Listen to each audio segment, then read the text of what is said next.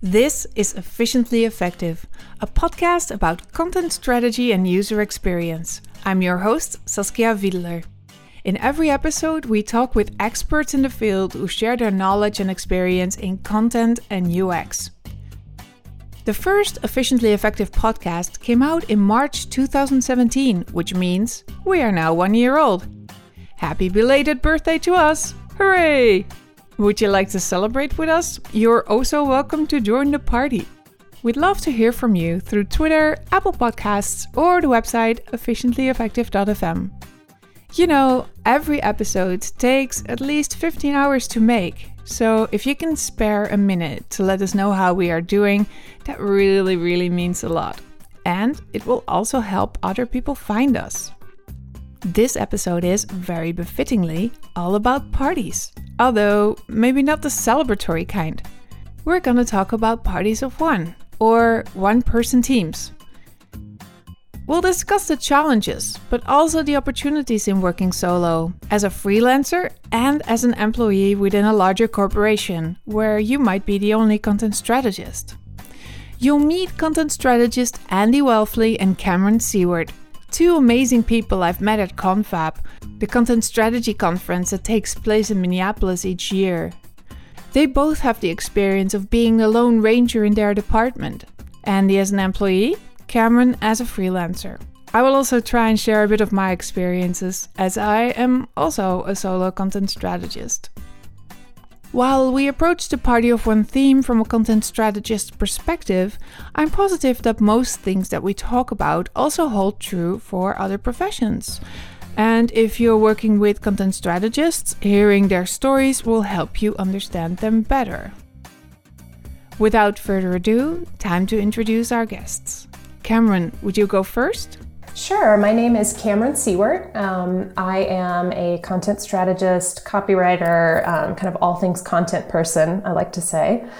I own a solo online business called Contentory, and work with a variety of different businesses, really mostly in the US, but I have some Canadian clients. So, kind of work with people all over the place.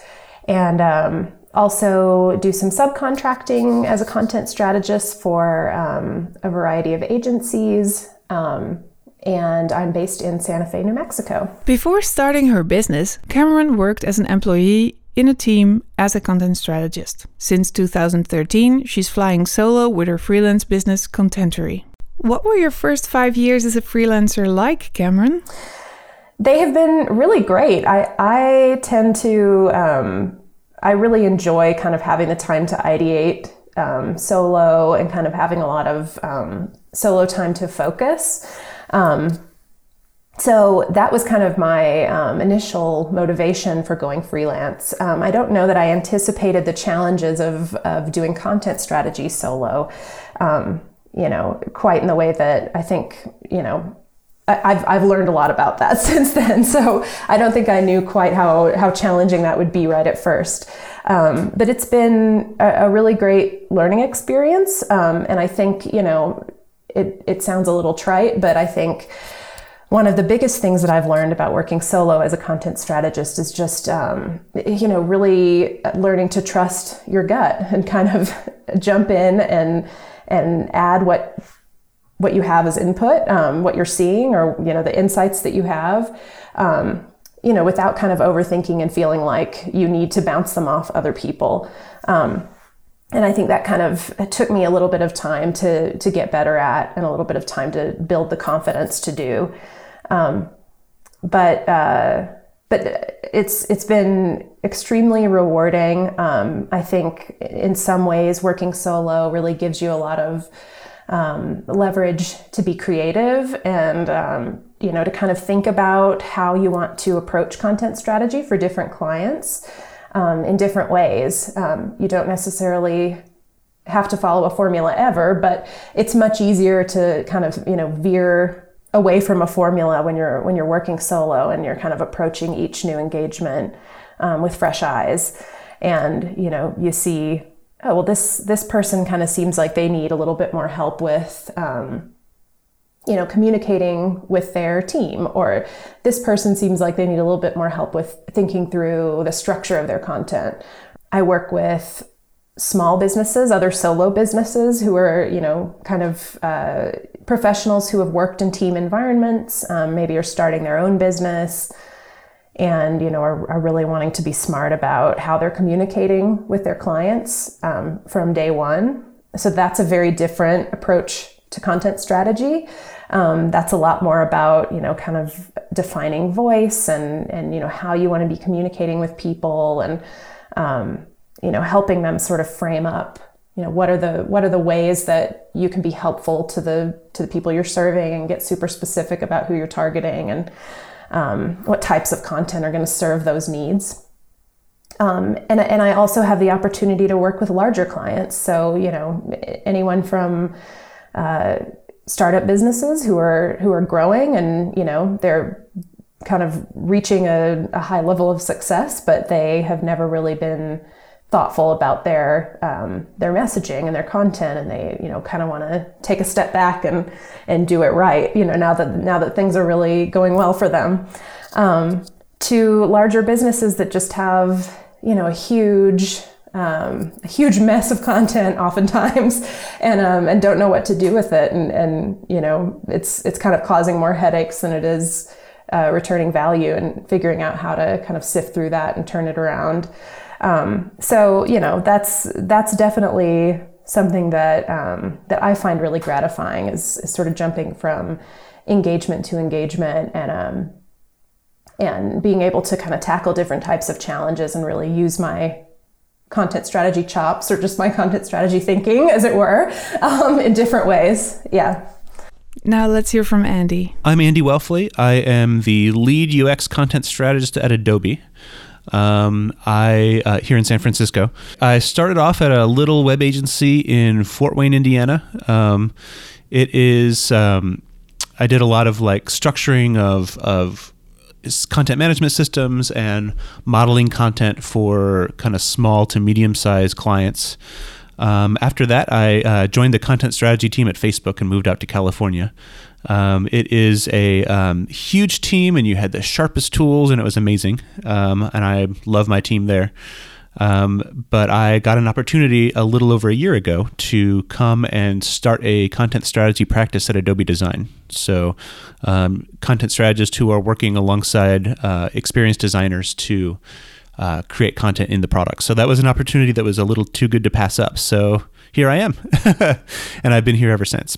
But yeah, for about 9 months, I was the only one here. And it was really, I was mostly just trying to establish a practice and get people to see the value of content strategy, and to kind of understand why it was needed, even if it was just, one person among a huge landscape of products.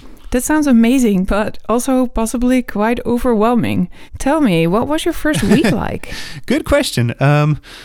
So when I started, my boss is the Sean Cheris. He's the design director in charge of central design at Adobe Design. So his team works on the icons and the brand as it is in the products, and he also manages the Spectrum team, which is the design system that Adobe uses. So it fit really well in there among all that. The content strategy practice, and the first thing he told me was that my job was to figure out what my job is. And it's fun, but also just kind of terrifying. There's a lot of ambiguity there, and it took me a while to just really grasp that and jump in. But I feel like my first week was mostly just telling people who I was and what it is that I do, and then just sort of trying to make sure that they're on board, at least to try it out. I think that at Adobe, everybody sort of understood that somebody who was thinking about the words in the product across everything was needed. For a long time, Adobe products have been, kind of built in silos. Photoshop and Illustrator, even though they've been together for decades in the same product suite, feel like distinct products. And recently there's been a push at Adobe to make sure that as we build out more centralized services, cloud storage and asset sharing and things like that, they want to make sure it feels like it's coming from the same company. So this very big, very old software company is just trying to realign to, feel a little bit more like a little bit more holistic and connected to each other. And I think when I started, talking about how I started pointing out terms that, are different between products and ways we can use language to just show consistency and to build understanding, I think that people were on board with the value of content strategy, but it probably wasn't until I started working, like I spent about 6 months on a product team just to try to like figure out how the practice worked already and how I can kind of fit into that practice. So there were a few pain points. There were a few ways that designers and engineers work together, where there has never been somebody thinking strategically about words from the beginning. So it's a little bit of friction, but everybody got on board with it. Like everybody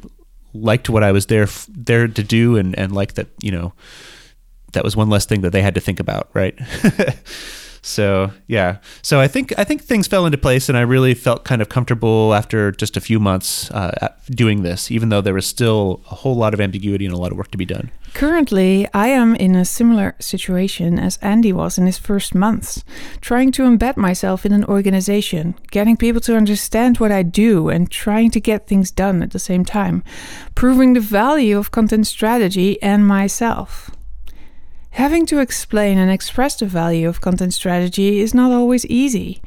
You often have to convince clients how content strategy will help them, and even when you are in, you sometimes still need to convince them to go in a certain direction or invest in work that doesn't have an instant return on investment.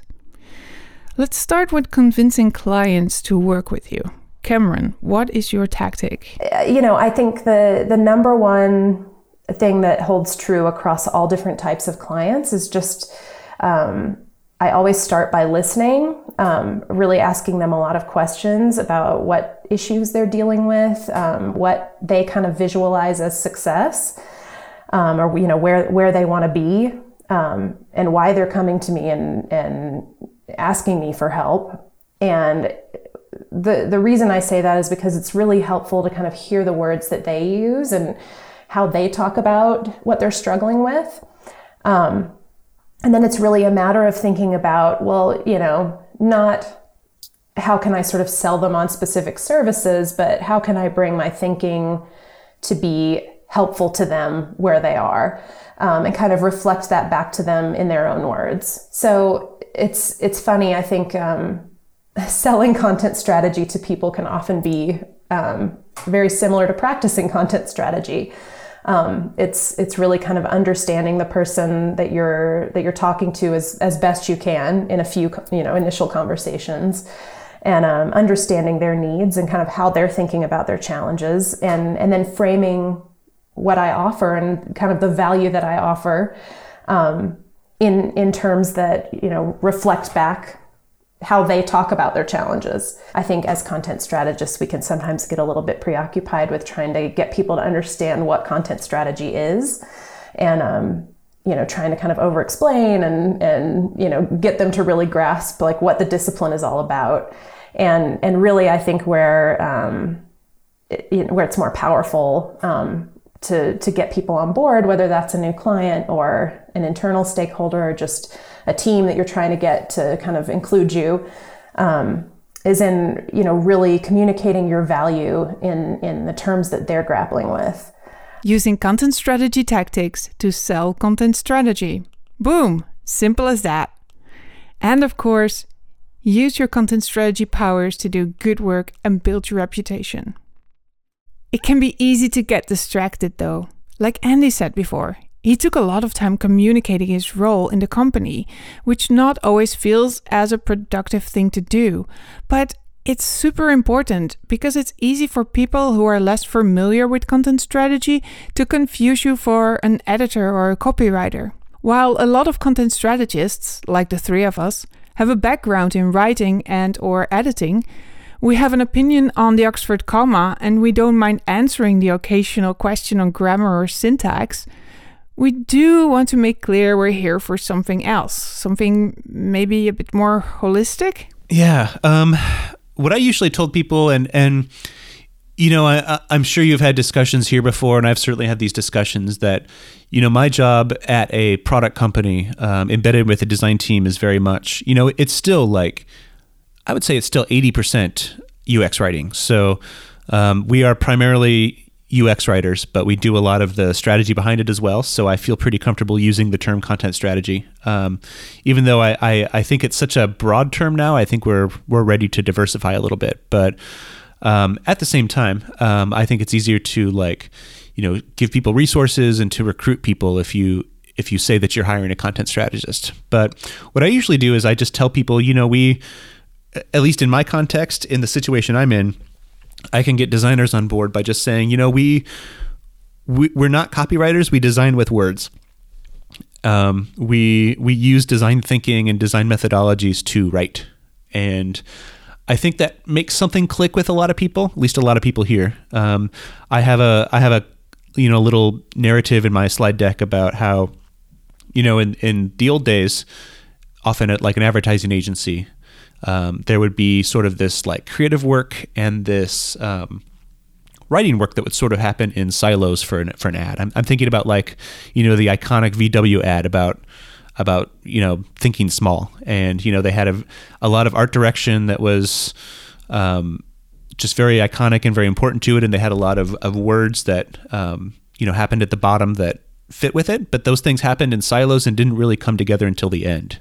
The art director went to the copywriters and said, "Hey, fill this space with words," and that's how that happened. So I think sometimes with design teams, even on digital products, that's still the case. And when I tell people that a copywriter is to a graphic designer as a content strategist or UX writer is to a system designer, usually people get that a little bit more. We think in systems, we think about word systems. We don't write sort of the static block of content. And people seem to be on board with that. I think it goes deeper than a lot of them realize. There's still a lot of talk about Oxford commas and saying please and using voice and tone in a certain way. But when we start talking about taxonomies and information architecture and terms, things like that, they can really see the value of people who are thinking about language. Oh man, I love those analogies. We design with words. And a copywriter is to a graphic designer as a content strategist is to a systems designer. Excuse me, I'm off printing a bunch of stickers with those quotes. Andy had a strategy to communicate about his role from day one. Part of it is just doing it and showing people what you've come away with, and part of it is just, getting them on board to see things from your perspective, or I should say from my perspective.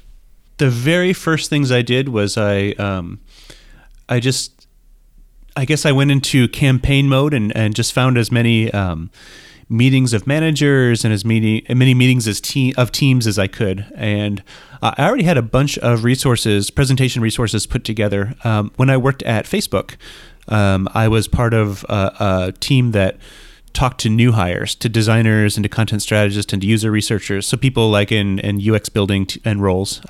So when they started, I gave a short presentation about what the content strategy team is and what we're here for and what we do. So I already had a lot of good resources and rhetoric to use to just kind of explain to designers what it is that I'm here for. So I adapted them for Adobe, and I just went to as many meetings as of those people as I could, and just gave that presentation. I also tried to just make myself as open and available as possible for questions. So even before I kind of got on a product team to try it out and to see how it worked, I established some office hours. And I really, I took inspiration from Lynn McKenzie from Shopify. She was one of the first, I think she was the first content strategist at Shopify, before they had, the sizable team they have now. And one of the things she told me is that she started office hours and would just have open sessions every week, some dedicated time. So anybody could come to her with a small problem. And she made sure to let them know, can't solve big problems here. I can't solve problems that require me to go off and like work for a lot of time on this. But I can at least lead you through our thinking and maybe try to help solve some just small problems. And here at Adobe, that was very successful. I had and still have probably a couple people a week. Nowadays, it's tapered off a little bit since we have more coverage. But I honestly think that more so than helping people solve content problems, what really helped was it helped me establish relationships with people across the products. So I met people who work on Creative Cloud products, on Experience Cloud products, which is like our marketing analytics software, on Document Cloud, which is PDF stuff, and in remote offices too. So it helped me kind of like meet and build a rapport with a large number of people that I might not otherwise get to meet. Office hours. That's something I'm going to try in my company as well. Right now, I feel like I'm kind of in push mode, trying to advertise myself as a content strategist. While this sounds more of a pull method, having people come to you more organically. I remember a talk by Nicole Fenton, who worked at Facebook at the time, about finding your allies in your organization and empowering them. Nicole went as far as calling them foxes, friends of content strategy. Andy was at Facebook at the time, and he had seen Nicole's talk as well. Yes. We had a bunch of T-shirts with foxes on them, actually. It was kind of extra interesting because there are foxes who live at the Facebook campus in Menlo Park.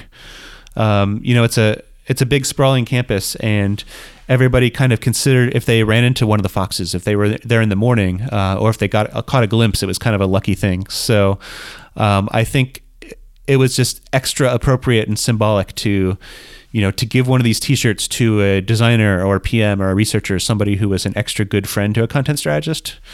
And it was always something that kind of like felt nice to do and just kind of like cemented your allyship with them. So that's a fantastic idea. I wonder if that's something I can employ here. Wouldn't the world be a much better place if there were more foxes in it? Now let's talk a little bit more about the challenges and benefits of being a solo content strategy practitioner. Yeah. The challenges being that, some of it was I really, really just wanted to say yes all the time. I wanted to help out where I could and be part of stuff. And I guess it's a good problem to have, but one of my problems was that I just couldn't affect as much as I wanted to and do as much as I wanted to.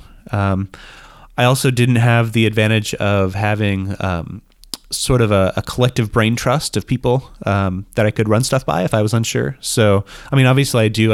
I work with very smart people who have opinions and can help me out. But, for example, at Facebook, when I was there were, between 50 and 100 of them. And of course, now there's 200 maybe. But wow, 200. I always, at Facebook. It's a huge team. Huge team. They're really invested in it. It's amazing. But I always had somebody who had done something like this before and had some advice, or we had a very mature, good set of standards and precedents that I could kind of take away from. And I didn't have any of that at Adobe. So I feel like there was a lot of ambiguity in my role, and kind of that's, going back to my boss telling me, your first job is to figure out what your job is. There's so much ambiguity. And at first it was intimidating, and it gave me a lot of question. Who am I to decide what's right here? I would find myself faced with a lot of decisions about how to proceed that, I wanted to do some research and talk to some other people and, form a mature opinion. But I was in a moment where I was like, well, I have to decide this is how we're going to do it. Okay. And then just document that and move forward. But I think after I sort of became comfortable with the ambiguity, or just understood it to mean that, oh, hey, I have a lot of freedom to stretch my legs and to try stuff out and to experiment, it really became more of an interesting opportunity than a challenge, right? Like I had the freedom to try stuff out and to give advice to many different areas of the product. And it was a lot of fun. And I'm certainly not at any point where I'm like seriously affecting, large scale directions of product content in product content language. But I've certainly had been able to try my hand at a lot of different things, and that can only come from something like that at a big established company like this. As a content strategist, or any expert in an offbeat field for that matter, you need a specific mindset to keep you going when your expertise, added value, or general usefulness are not too obvious to the entire team.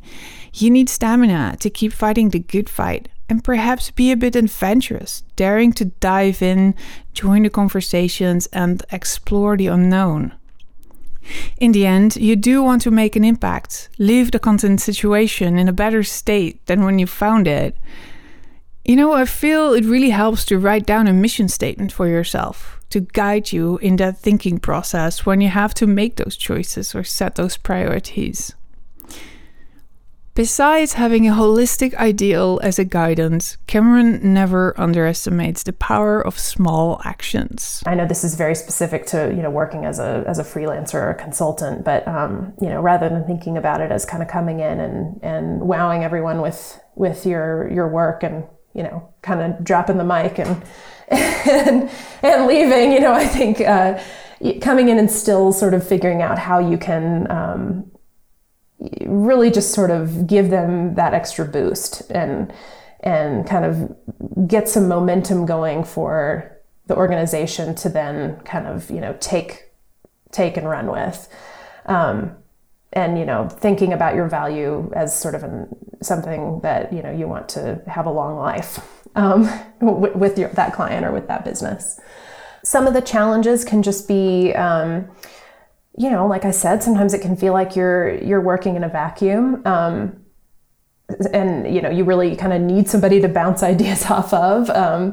I think as a content strategist, often we're kind of bringing a mode of thinking that seems really obvious to us, but to people in other disciplines, maybe a little bit foreign and something that they're not quite used to. Content strategy, while, I think it's gained a lot of traction in the past decade, I think that it's still, not as widely understood as a lot of other disciplines, especially, in the digital space is usually where I'm working. And yeah, I think in any space you're working in.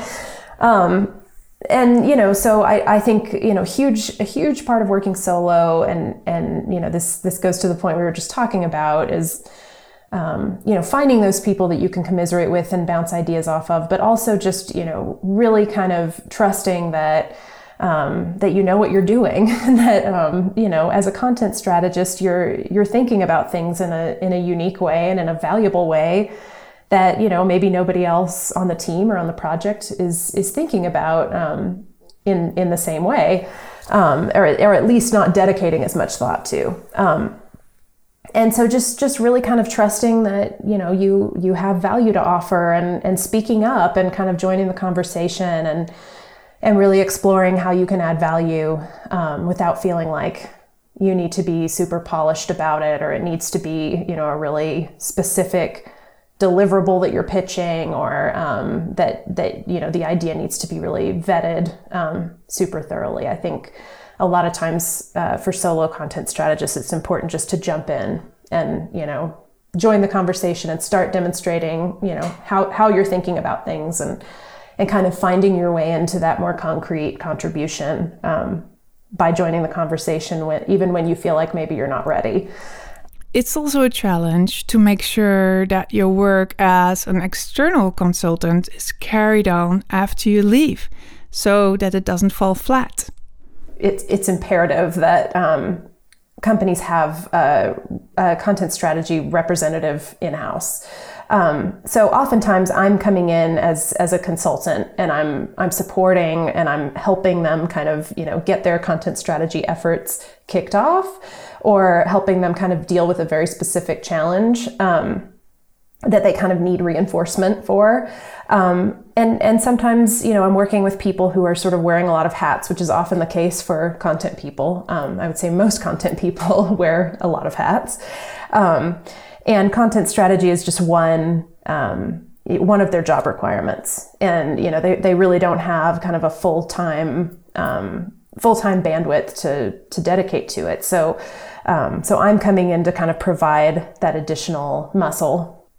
So yeah, I think as long as I have someone internally who I can collaborate with and who can then carry that vision forward when I depart, working remotely is less of a challenge. But I've learned and kind of learned the hard way in some cases that, as a freelancer, consultant, someone who, is coming in and helping with content strategy on a short-term, finite basis, I can hand off work, but if there's nobody to kind of shepherd it from there and, carry it forward, it's not gonna really make a lasting impact.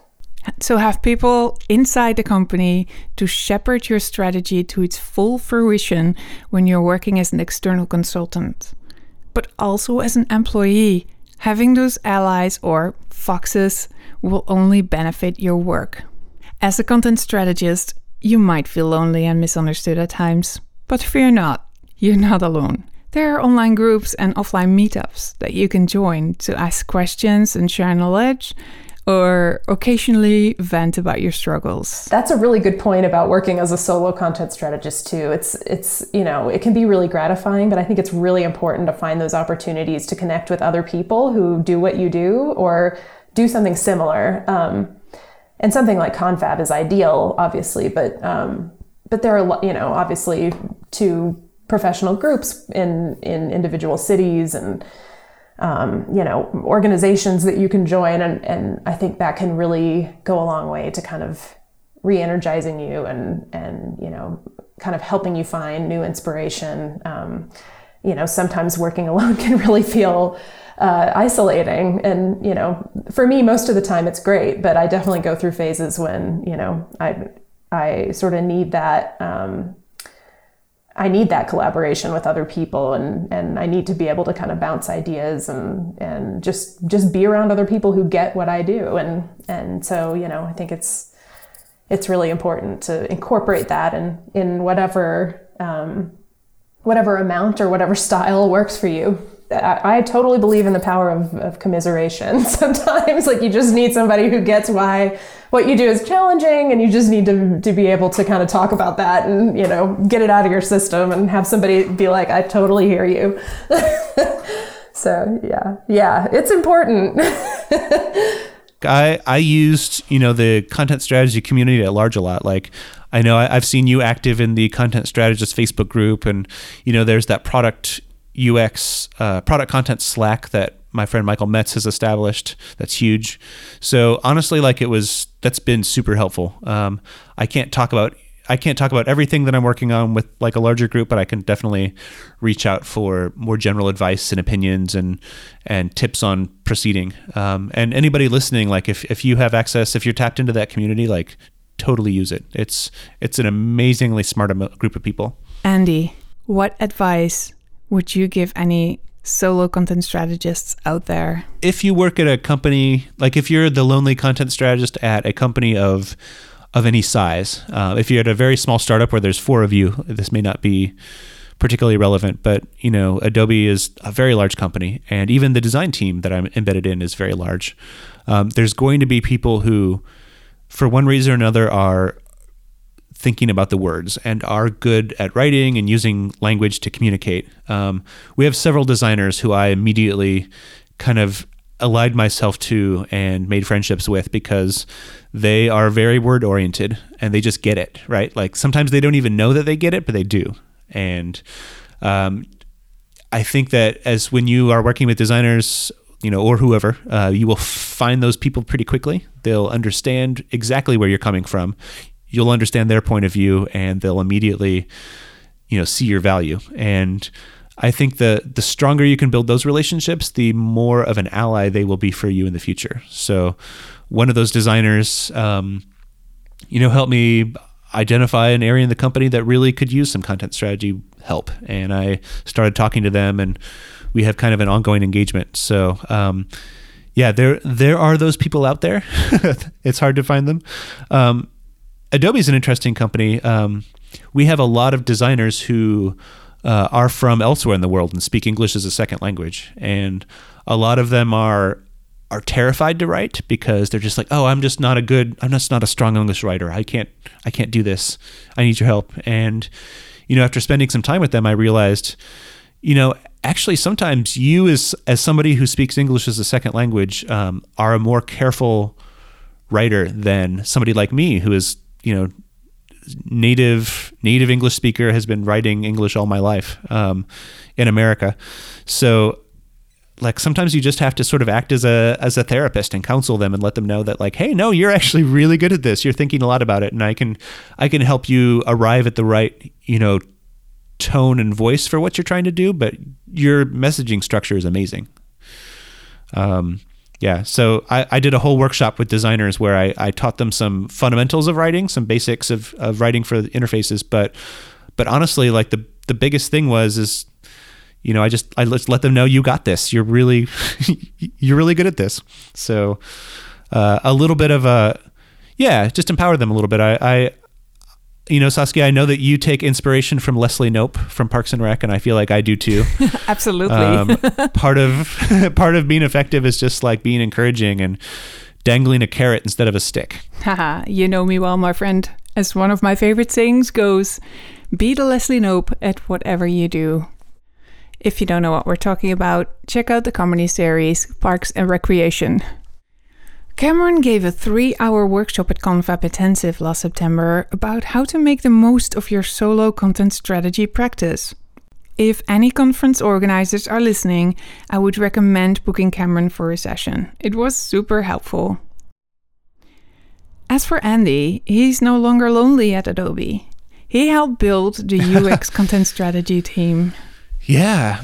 Well, part of it was there was a new initiative spinning up, a new team getting started that is, I'm hoping, going to release something by this summer. But I really can't go into detail about what they're doing. But essentially, I was working with the team a little bit, and I talked to the design manager and to the program manager, and I said, this is very content first, right? Like the words that you're using here matter a lot. And my trouble is I don't have, the bandwidth, the time to really just sit down and help you with all this, but I can help you identify what you need to work on. And I can help you identify that you need somebody more to help you do this. And I got them at just the right time when they were starting to plan resources for building up this team. They got the go ahead from executives in the company.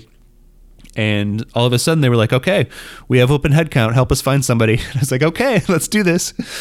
So one of the design managers here at Adobe, Samantha Warren, she had a friend that she worked with at Twitter named Marissa Williams. And I met Marissa. She was the perfect fit for this initiative. And she came on board and, she spun up, and all of a sudden I had to start thinking about other things like onboarding and sharing detail processes and points of view. And I knew that there was a lot that I was going to need her to help me create, but there was a lot of stuff that I had already kind of talked about and put together. So I feel like things are still pretty, ambiguous, but in a good way, and in a lesser way now because I have more people thinking about it. So about a month after that happened, one of the other people we interviewed for that position, we were like, oh man, she's amazing too. We have these other initiatives. So I think you may know her, Saskia. Do you know Sarah Smart? Yeah, I do. Yeah, she's now a coworker of mine. Oh, cool. Super talented. Her whenever she gives a presentation, she calls herself a word witch. So that's how I like to to refer to her. She's fantastic, and we have we sit together. We have a very tight team. Every week we meet and we have a crit, a content strategy crit, where we just go over like something we've been working on and give each other advice if we need it. And then we also have, we're trying to also grow the team for those who may not have a headcount to dedicate to content strategy. Often it's easier for companies to get contractor money. And so there's a big product launch that they needed some temporary help with. And a friend of mine who I worked with at Facebook for a little while she was a contractor there. Catherine Ankrum, she came on board. So she's working with that team. And I'm campaigning hard if she's interested and everybody's interested to convert her to full-time eventually. So I guess that's a good growth tactic if you just want to try to grow a team and don't have headcount, is, start with a contractor and get, like, if they can show value and show that, their continued engagement will provide more value than their limited engagement, then that's a tactic I think that a lot of people know, but probably also a lot of people don't know. So pro tip. Yeah. That's a great suggestion, Andy. Having a contractor come on board often feels like a safe option to company owners and managers, and they will find out how a content strategist really helps your business on so many levels. It's a win-win for both the company and the freelancer. To summarize, join the conversation. Listen to what your coworkers and clients need, what language they use, and reflect that language back to them. Don't get too hung up on the ideal definition of content strategy. Show and tell what you can do. Make sure people know what content strategy is to them and how it can help them. For instance, you could establish office hours, do in-house presentations, or be present on communication channels like your in-house Slack workspace. No matter how lonely you may feel at times, believe in yourself and the power of content strategy. No two projects are the same, whether you work in-house or remotely. There is often no template, and in a sense, that also enables you to try out new stuff. And lastly, find your people. We're online in Slack groups, on Facebook, and we come to offline meetups. Come and talk shop, share experiences, and just hang out with people who understand what you do. I'll put some links in the blog post, of course. And that's a wrap of our Party of One episode. Thanks Cameron Seward and Andy Welfley for sharing your experiences with us. If you want to meet Andy, come to Confab in Minneapolis this May or go to Content UX Academy in Sacramento in October. He's running workshops at both events, not on being a solo content strategist, but on voice and tone for interfaces. Pretty cool stuff. Follow him on Twitter and check out his writing at andy.coffee. Fun fact, Andy is very much into pencils. So much that he co-hosts a podcast about pencils called the Erasable Podcast. Cameron is pondering on repurposing her workshop wisdom, perhaps via her website. So keep an eye out for that on contentory.com. Of course, you'll find links to all these sites on efficientlyeffective.fm.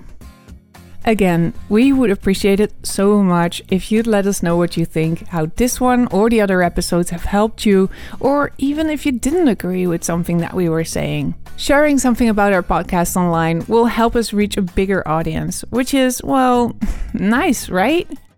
Remember that we're not bothering you with advertisements and that a lot of work goes into making this podcast. Every episode is a little gift to you. If you can spare a minute to give back some feedback or spread the word, that makes all our hard work totally worthwhile.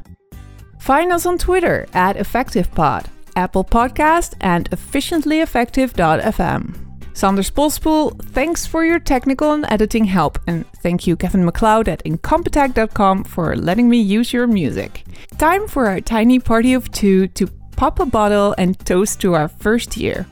We thank you for listening and hope to hear from you soon. Bye! Efficiently Effective is a production by The Duchess.